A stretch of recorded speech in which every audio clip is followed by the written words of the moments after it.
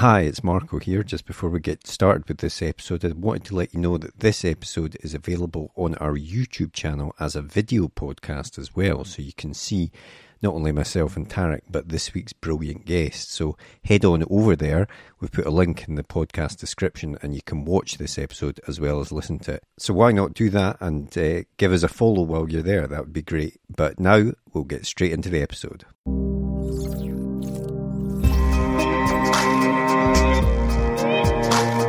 Hi and welcome to episode 133 of Page One, the Writers Podcast. I'm Marco. And I'm Tarek. And thanks for joining us on the podcast, where we like to speak to writers of all kinds about their writing journeys, find out how they got into the industry, and try and get as many hints and tips from them as possible. Now, this is a slightly different episode because we're speaking with experts behind the scenes to take your written manuscript into a book and maybe even onto a film. So we've gathered together some of the leading experts, agents, editors, even Hollywood managers, and spoken to them to create a series of behind-the-scenes episodes that can hopefully help your perfect manuscript turn into that Hollywood movie eventually. And today we're kicking off with a brilliant literary agent, Juliet Mushens. Yeah, we're starting off with an agent superstar here. Juliet Mushens began her career as an agent back in 2011 and has won the Literary Agent of the Year 4 times, which is pretty incredible. Amazing. She looks after some of the biggest writers in the business, such as Richard Osmond, Laura Lamb, Jessie Burton, and she has some really fantastic practical tips and advice for people. You know, what does she want to see in your letter? How many pages should you be sending in? What's important to an agent that you might be wondering about when you're sending in your submissions? Yeah, it's all the sort of things that whether you're querying now or you're thinking of querying, it's the stuff that you're worried about, and it's always great getting that advice firsthand from someone like Juliet, who, as we say, really is one of the leading UK agents. So we'll get straight into it, and we hope you enjoy the episode. On with the podcast. The blank page. To some, it's terrifying, an obstacle to overcome. But we prefer to think of it as an opportunity, a blank canvas to be filled with all of the adventures and characters in our head. So how to overcome that fear? Well, we all know the best advice for a writer is write. Seriously, get words on the page and more will follow. But what about later, when you start trying to pull those threads of what you've written together? What about the character you wrote about way back at the start? Who was she again? What was she carrying? And where did she leave the MacGuffin that she now really needs in the third act?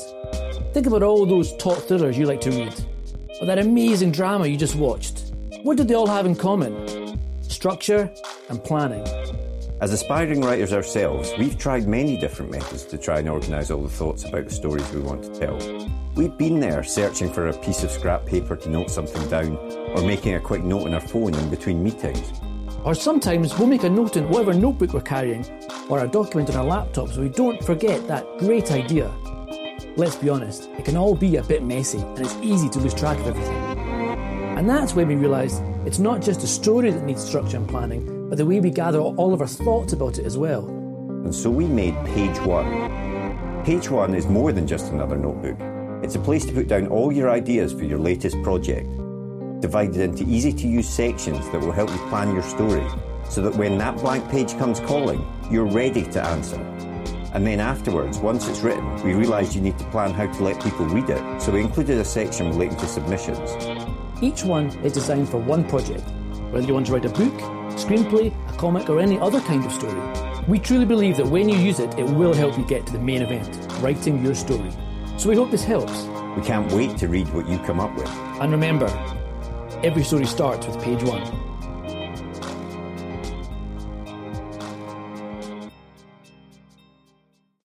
So, when we have writers on, I always ask, did you always want to be a writer? But did you always want to be an agent? Because I know you studied history at uni, so was publishing something you always were interested in getting into? So I didn't know anything about publishing. I didn't actually know agents existed really until a reasonable way into my journey. I had no idea what I wanted to do when I graduated. I thought I might want to work in heritage. So I did a couple of stints of work experience at museums, or I thought maybe I'd sell out and go into law or banking or something like that. I really had no idea. And then when I was at uni, I was whinging about it to one of my friends, and she just said, look, Juliet, you read faster than anyone I have ever met. You're always reading.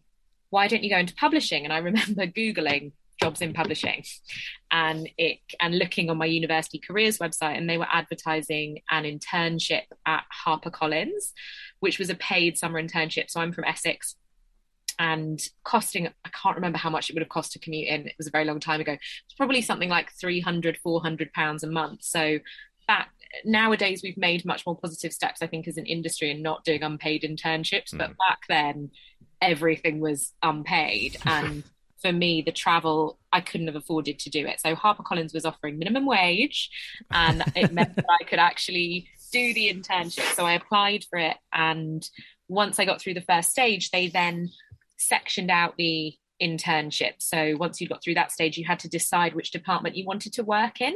And I basically thought publishing was just editors. So the internships were actually editorial, marketing, publicity, or sales. And from the descriptions of each of them, because again, it was very opaque at that time. Most places didn't even have a workable website or really FAQs or anything like that. So I thought, wow, this is so interesting. I'm actually learning what the different parts of the business do. And I had no idea how different they were. So the idea of marketing really appealed to me. And I went for that job, all guns blazing, and did not get it. But I was their second choice. It was for the children's marketing team, and I was their second choice. And it happened that the adult fiction marketing department needed an intern. So they offered me a role instead for a month, and they were interviewing for a replacement for their current marketing assistant who was leaving to work in a theatre. And they were about 2 weeks into the interviews, and they weren't going very well because everyone they interviewed would say things like, well, obviously I want to be an editor, or I don't really like commercial fiction, I want to work on literary fiction. Whereas I love commercial fiction and didn't really want to be an editor.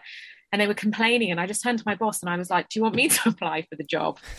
And she said, yeah, actually, that would be great. So I got the job at the end of that. And once I'd been there a couple of years, I graduated into the middle of the recession, and they had a hiring freeze, and one of the editorial assistants quit whilst I was there and they wouldn't replace him. So I inherited his editorial assistant job as well as my marketing assistant job, which gave me a real overview, I think, over a core chunk of the business. And I thought, actually, editorial for me, I don't love, because it's just about the words, it's just about the books, and it's not that salesy. And marketing, I really like coming up with copy and positioning and marketing and sales, but I miss working on the books. And by that point, I'd met a couple of agents, and I thought, who are these terrifying figures that when they sweep into the office and chuck their coat on someone's desk, the really mean editor has to jump to it. I was like, I want that kind of power. And I applied to be a PA to 2 agents at an agency and got that role. And within a couple of weeks there, thought, you know what, this is actually what I really love, because it combines getting to work in a really hands-on way on manuscripts and work really closely with authors. Also, it means I can work across the board on books. So as a publisher, as an editor, you tend to specialize. So you'll do non-fiction, or you'll do science fiction, fantasy, or you'll do crime, or you'll do literary fiction. Whereas if you look at my list, it really ranges. I represent Richard Osman, who is obviously a hugely best-selling crime novelist, but then I represent Jessie Burton, who wrote multi-million copy best-selling historical novel, The Miniaturist, or Taran Matharu, who has sold 8 million copies of his YA fantasy. And had I stayed in an editorial department, I'd have had to pick a lane and stay in it. Whereas in agenting, I could move across the board. And I also am very business-minded, and I like the selling of books as well. So I feel like I get to use my marketing background and my editorial background. And I'm always particularly smug when copy that I've written in a submission letter for the publisher makes it onto the book. And amazingly, recently I had a publisher tested a load of copy lines, and my one from the original pitch outperformed every single other copy line they had. And I was like, guys, you're welcome. You can bring me in if you want. So sorry, that was quite a long-winded, potted history, but basically I had no idea what agents were. And I feel very lucky that I've ended up in a job that seems to really particularly suit my skill set. It's interesting what you say there about the seeing the agents as these people that came in, and the editors all jumped up to try and speak to them and stuff, because we were asking actually an editor just yesterday, it was actually, about the sort of hierarchy, because if you're an author, you're trying to catch the attention of agents, and then agents presumably are trying to catch the attention of editors, and then internally editors are trying to persuade other people in the publishing house as to whether or not a book should go ahead.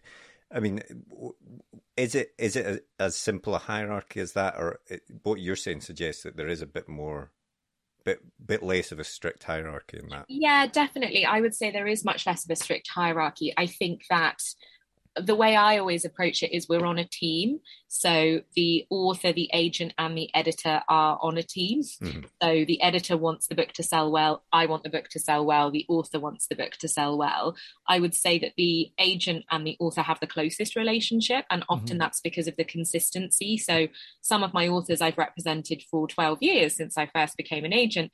They might have moved editor 3 or 4 times, or they might have moved publishing house, but I've been the consistent person throughout the process.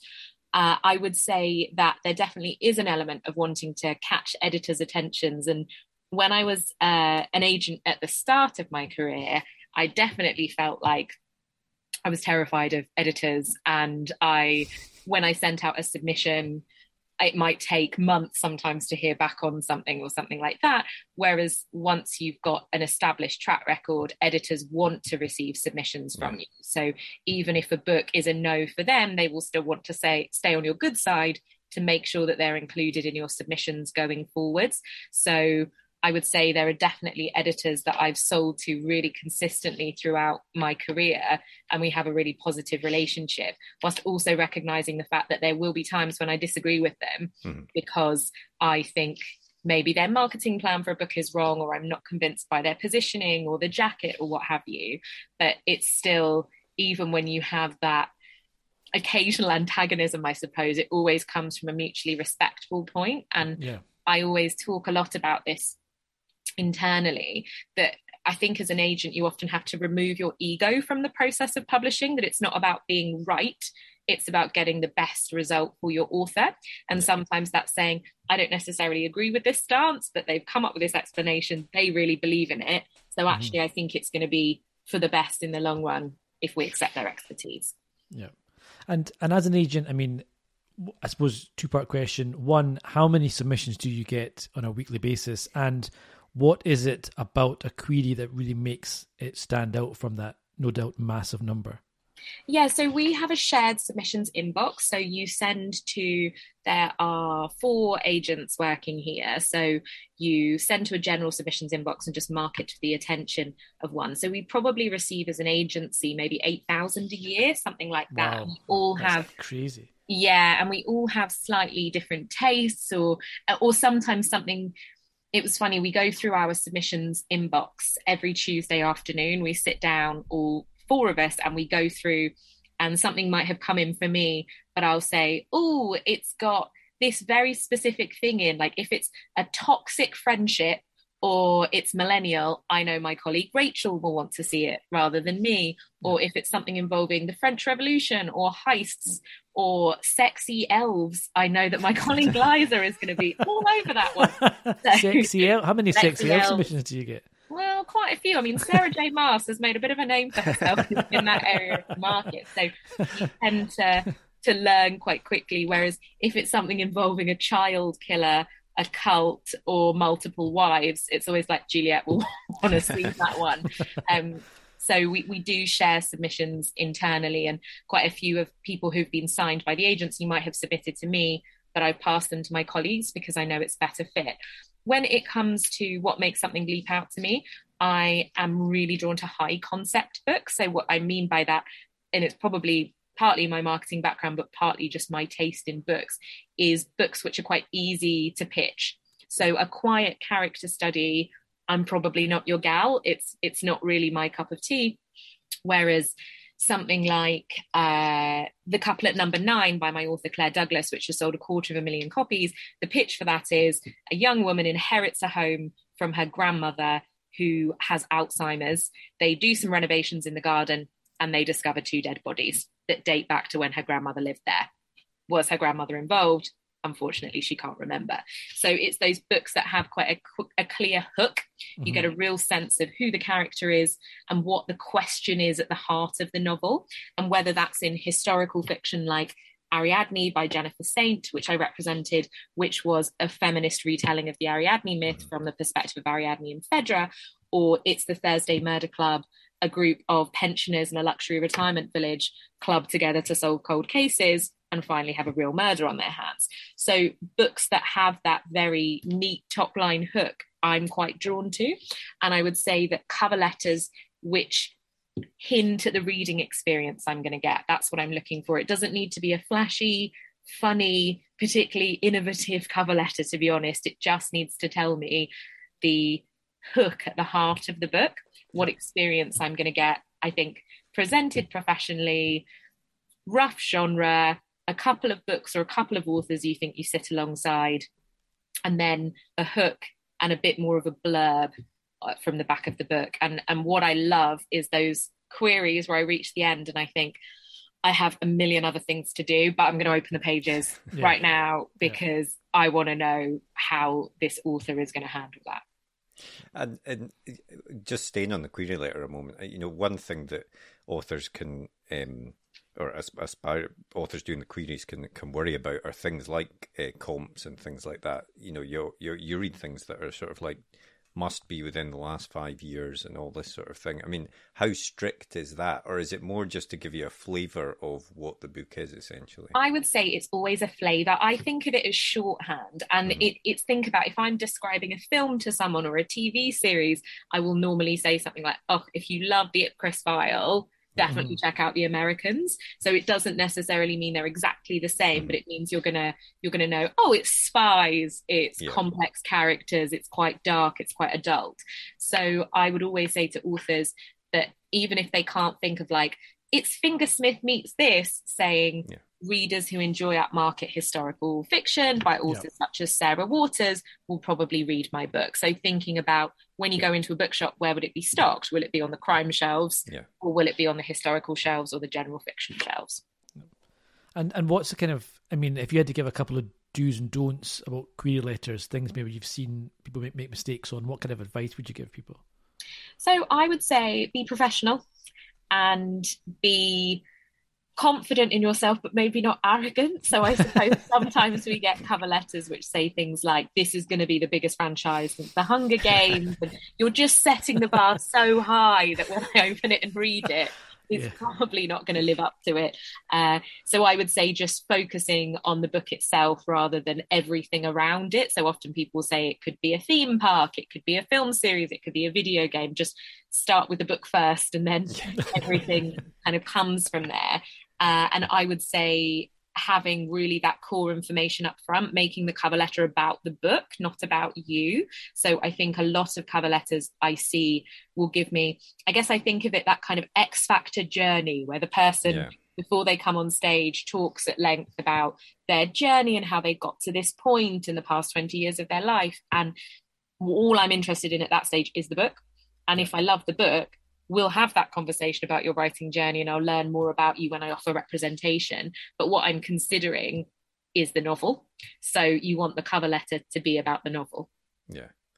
And do you take on it when you get the submission?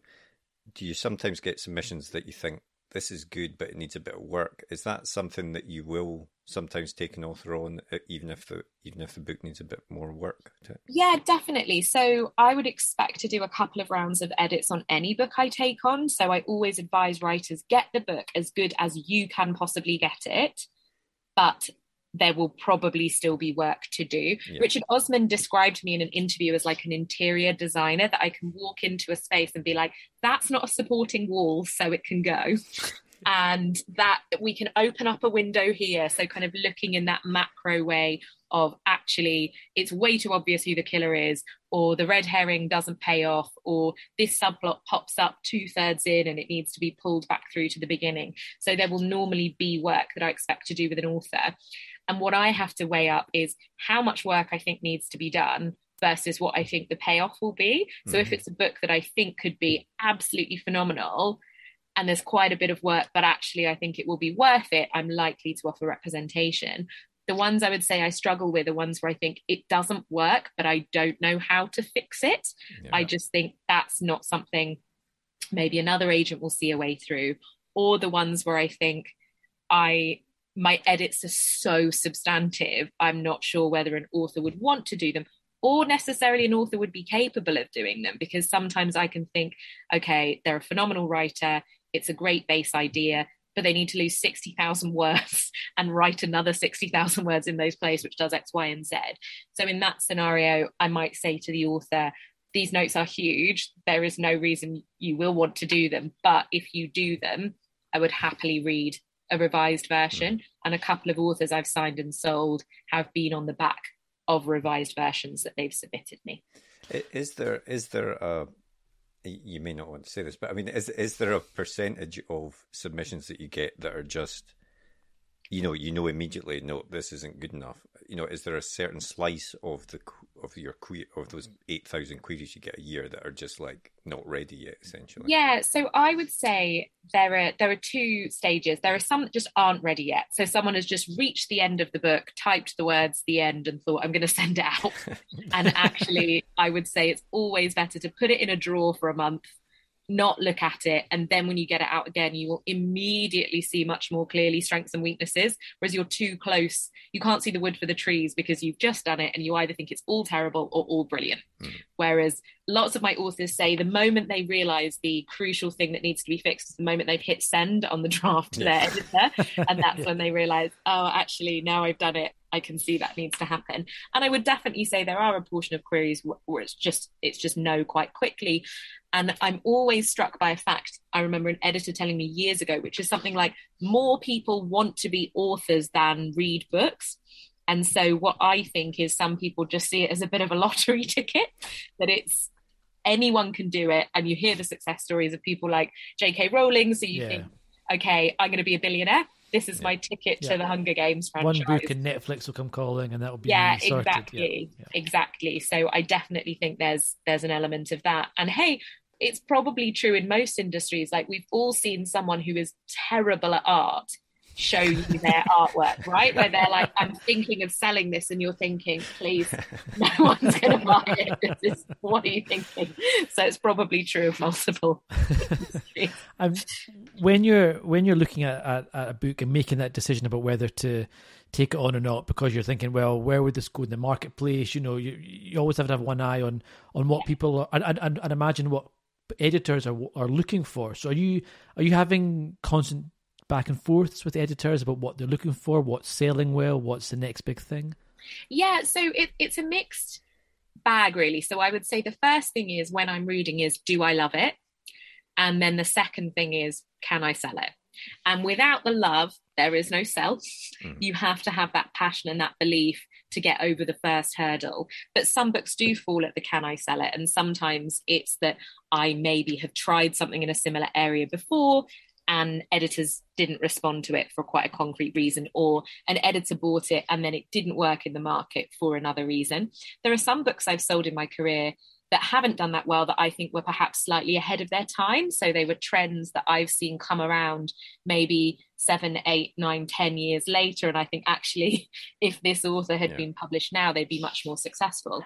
But I also tend to think that if I really love something, I am a very commercial person. And if I really respond to something, I tend to think probably editors will respond to it as well, that there's something about it that's going to capture people's attention. And there have certainly been books in my career which were before a trend or maybe started a trend. So I think I remember when I sold The Miniaturist, a lot of publishers, when I was pitching it, were saying, we're not really sure how this would work. It's feminist golden age historical fiction. That's not really a genre, Juliet. And I was like, I really think there is something here. I think that reading group readers and historical fiction fans will read it. And I would say that book sold millions of copies, was a BBC drama, and is now used as a comparison by many, many other authors in that area, or The Silent Companions by Laura Purcell, which is a gothic horror. When I sent that out on submission, I had no comparison titles because there wasn't anything else quite like it. Whereas now there are so many books I see launched and sold which have basically an identical cover to The Silent Companions, or say, if you love Laura Purcell, you will love X or Y. So I am not a particularly trend-driven agent, and I don't think I ever will be, which is possibly a peculiarly arrogant thing to say. But I do tend to feel that if I love something and I can recognize a market for it, that I believe editors will. And I think maybe as well, I don't come from a hugely bookish background or family. No one in my family works in publishing. My dad has recently been introduced to Lee Child by me. So he's currently reading Lee Child, which is the only novel I think written this century, apart from the Thursday Murder Club, that he's ever read. He will be reading Proust and for the 5th time, and then a Lee Child novel. And I watch a lot of TV. I read a lot of comics. I read a lot of online comics. I am a wild consumer of general culture. And I think that maybe helps me pick out books which I think the wider public will respond to, rather than always thinking about what have readers read before. It's more about if people are responding more widely to this particular thing, then I think they'll like this book. Is there an aspect as well, just following on from that, I suppose, that it can be difficult, publishing isn't a quick process. So, when someone's starting out writing a book, it might be years before it will be years normally before it's in the shop. So the market is going to have changed by that stage anyway. So being beholden to the market as it is probably a mistake anyway. Absolutely. That's absolutely right. A book that I sell now will probably publish in 12 to 18 months. So if you are writing to a trend, you will probably have missed the boat on that trend. And I think that it's much better as a writer to stay true to your vision than it is to think I'm going to try and do exactly what that person's done. And to come back to Lee Child, whose books I absolutely love, I think there have been so many attempted imitators of Reacher, but there's only one Jack Reacher, actually, and readers who are loyal to him won't necessarily jump to the other books that are attempting to do what he does. And when you look at the submission that an author will give to an agent and compare that to an agent to an editor, is there similarities there? Or, what's the difference between the types of submissions that you will give to an editor compared to how an author will give to you? So they're similar in some ways. I send a letter with the book to the publishers, and it will do some of the same things that a query letter does. So it will have a hook, it will have comparison titles, it will have a pitch. I'll then let the editors know what rights I'm offering. So whether I'm always offering UK and Commonwealth rights, excluding Canada, and then I'll try and sell the book in America, and I'll try and sell the book in translation into other countries as well. And I'll often set a deadline with a submission as well, which an author can't really do when they're sending it out. Get back to me in a week. Now, I'm not saying that editors are always particularly respectful of deadlines either, but I probably have a little bit more power in that scenario than an unagented writer does. But they are quite similar in what I'm doing. And when I send a book on to editors, I always put in 2 or 3 comparisons. Now, they might not always be book comparisons, they might be author comparisons, or sometimes they might be a film comparison. I remember with The Silent Companions, one of my comparisons was the film The Others, or I might mention a big video game franchise or a big TV series. I sold a novel last year by an author called, actually I sold it 2 years ago, it just came out this year, called 12 Secrets by an author called Robert Gold, and I pitched it as Harlan Coben meets Broadchurch. And that was the copy line that they tested and went down extremely well with readers. And the book's been a bestseller. It's a brilliant book. But I will always have those kind of shorthand comparisons in a cover letter to editors too. Yeah. And how important are, we hear about these big book fairs, there's London Book Fair, there's Frankfurt. How important is that to your process, to selling to editors and things like that? So book fairs are important for us as an agency that sells a lot of foreign rights. So at book fairs, we will meet French publishers, German publishers, Taiwanese publishers, Korean publishers, American publishers, etc., etc.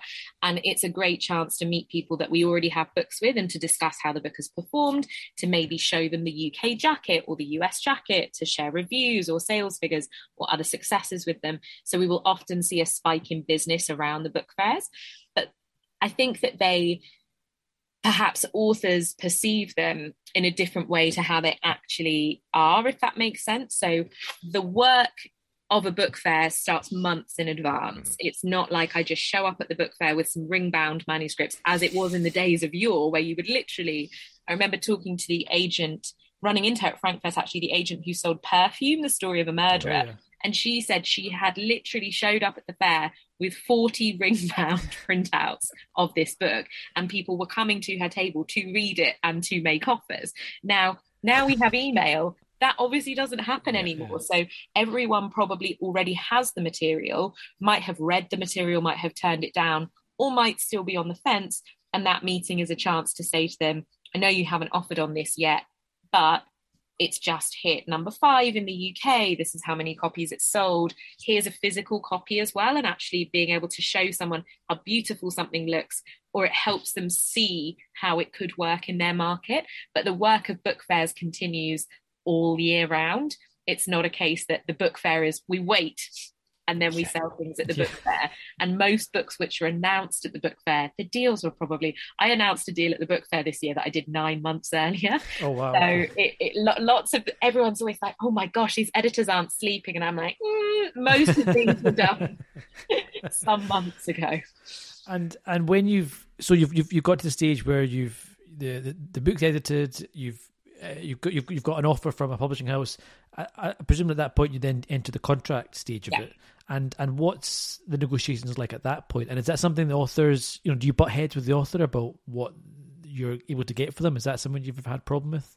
No, not really, because fundamentally, sometimes an author will ask about something and I will be in the position of saying, they're never going to give this to us. I've been doing this job for 12 years at many agencies. I have never seen them give this thing. They will never give us this thing. So normally it's quite a straightforward process of me explaining it. But most authors sort of leave the agent to it, because that's one of the reasons you have the agent, right, is my expertise. So I know that Pan Macmillan normally offer X rate on trade paperback, or this paperback riser, or this high discount clause. Therefore, that is what I will be asking for. And the publisher will argue to give me the worst royalties I've ever had from them, and I will ask you to have the best royalties I have ever had from them in the deal. And you have more negotiating power as an agent than as an individual, because you're not negotiating as an individual. Yeah. You're negotiating as someone that's maybe done 40 book deals with this publisher and will continue to work with this publisher for decades, and they will continue wanting you to sell them books and wanting to carry on doing business with you. So it's in their best interests to make sure that the deal they give you is as good as it can be. So negotiating as an agent is not normally too antagonistic, but there are occasional contracts departments where you just think, come on, look at the bigger picture here. You're arguing over something that a subsidiary right that we both know is never going to be exploited. So why are you being so difficult about this? But it's one of the reasons you have an agent, isn't it? Is to make sure that the business side of things is looked after as efficiently as possible. Yeah. And what are the, I suppose, soft skills of being an agent that you use with authors and things like that? So I love people. I would say I'm good with people. You're going to be sat there like, oh, she's terrible. She's the most socially awful person we've ever spoken to. I'm pretty. I can assure you that's not the case. I'm glad. I'm pretty good with people, and I think I'm quite good at building a rapport with authors and editors as well. And I'm fair, I would say. And what I always say to authors is, I won't always tell them what they want to hear, but they can always trust that what I'm telling them is probably the right thing for their career. So sometimes it will be like, you know what, back down over this issue because of X, Y, Z. Or sometimes it will be, I completely understand why you're really annoyed about it. Let me talk to the editor about it.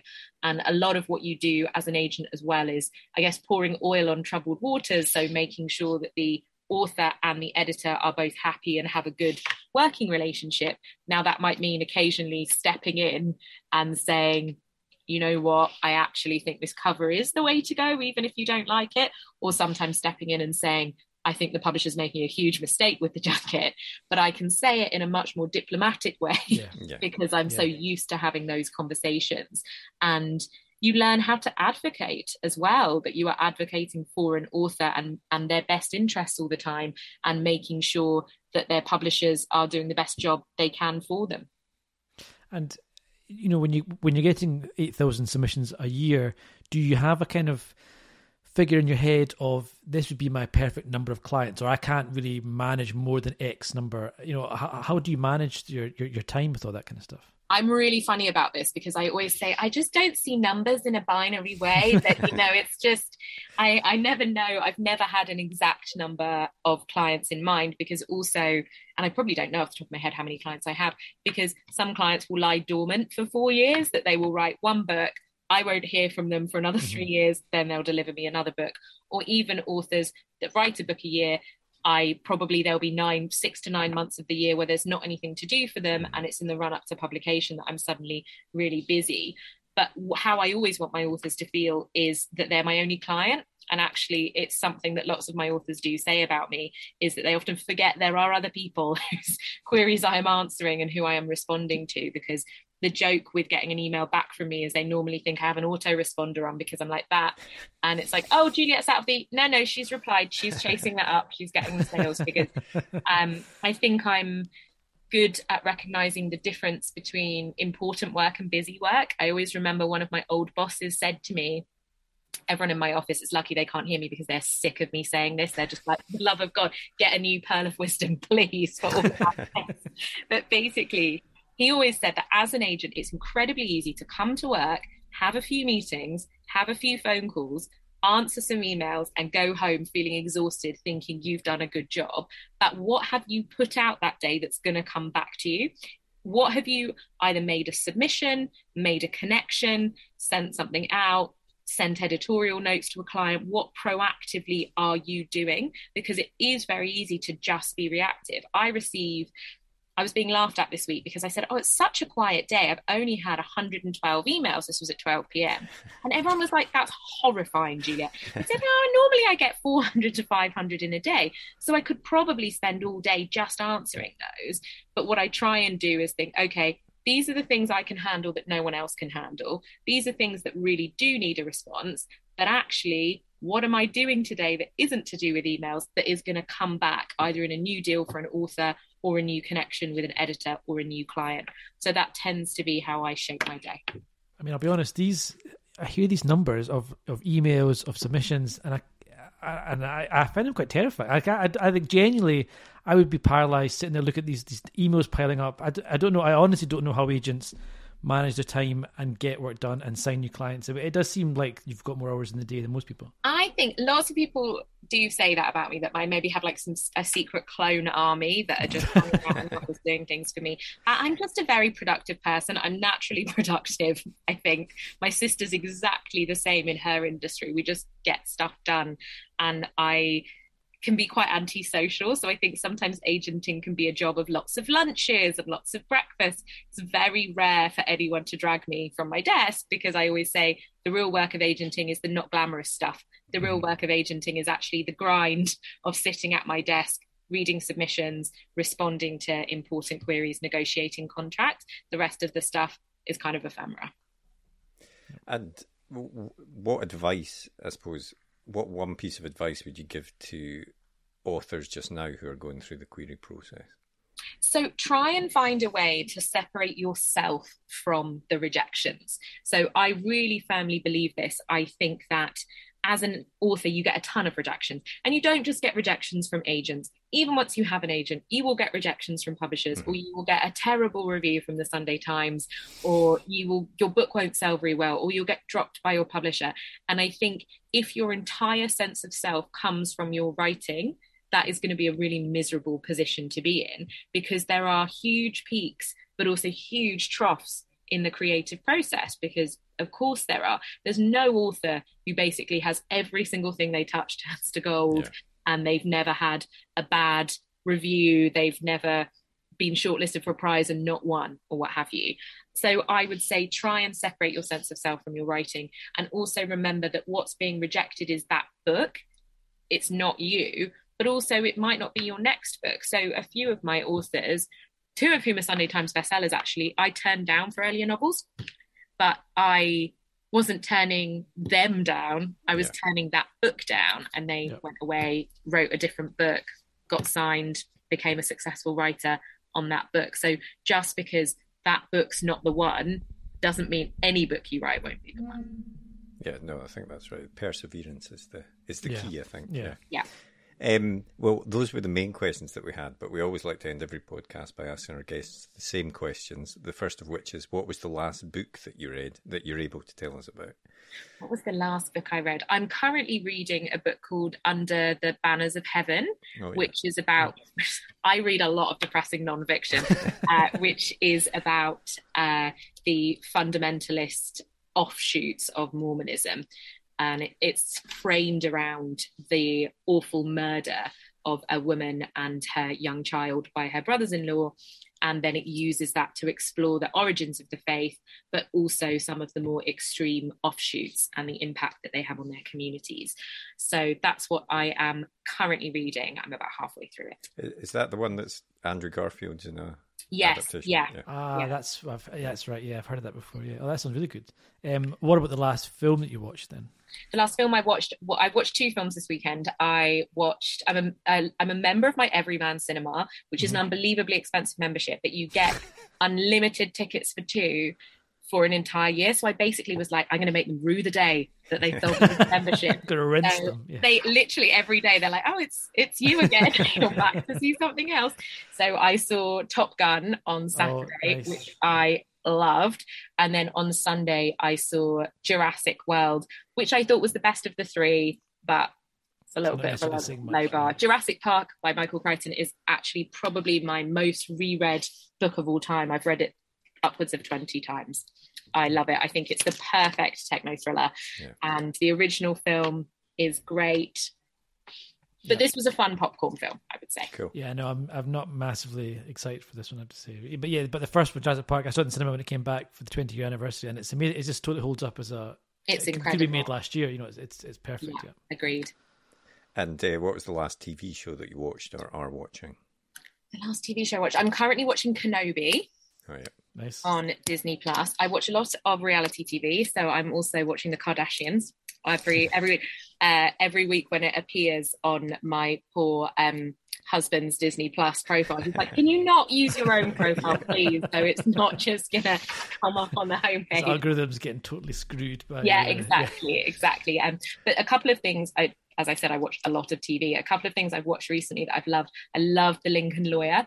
I thought that was an enormously entertaining adaptation. We're on to series 6 of The Mentalist, which is wildly fun, anarchic crime show about a fake psychic who works as a kind of profiler with the police force. And my favorite TV show, I think, actually of recent years was The Americans, which is fantastic. Deep undercover Soviet spies, what happens when an FBI agent moves in across the road from them. I think it's flawless. There's nothing I would do for a show that which has such a contrived setup. It never feels it's brilliant. Never. One of my friends started watching it and she said, am I supposed to hate Elizabeth? And I said yes, and she said, will I ever not hate Elizabeth? I said no. But it doesn't really matter. Brilliant. And the very, very last thing we always do is a super quick fire either or, and I always say there's no right answer apart from one, but we'll start off with King Domino or Splendor, because I know you're a board game fan. I love both of them so much. I actually just went on holiday and we packed both in our suitcase. Oh, wow. Okay, this is a tough one then. King Domino. King Domino if it's 2-player, if it's 4-player, Splendor. Okay. Excellent. TV or cinema? Cinema. Night owl or early bird? Night owl. Fancy restaurant or takeaway? Takeaway. And the last one, real book or ebook? I can't pick. I read in both. I'm one of those rare people that is completely format agnostic. I'm always a hardback, a trade paperback, or an ebook. That's fine. That's a point for each, so that's fine. Yeah. I've struggled to get anyone to see ebook, so the fact you've said you can't choose is a win for me. So that's Take that as a point.